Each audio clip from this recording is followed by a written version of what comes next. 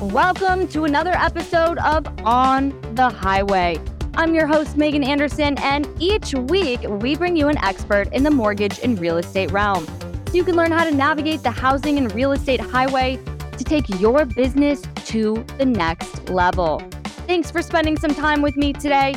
Now let's get driving. We've been hearing about the strength in the economy and how resilient the consumer is. But is the consumer really resilient, or are they just kicking the can down the road? Let's remember that credit is essentially taking a purchase from the future and bringing it forward to today. And according to Experian, credit card balances for 2023 were up 8% from 2022 levels.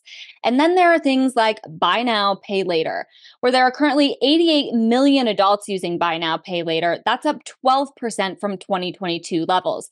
And that is an enormous year-over-year increase. And 85% of these people are choosing to pay over time. While there are differences between buy now, pay later and credit cards, the question remains the same. Is the consumer really resilient, or are they using debt to appear resilient?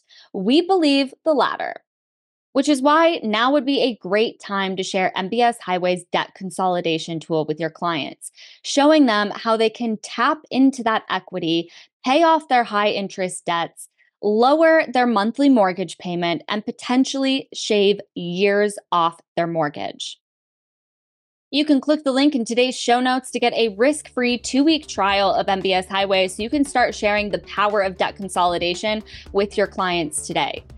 That's it for this week. I'll see you next week on the highway.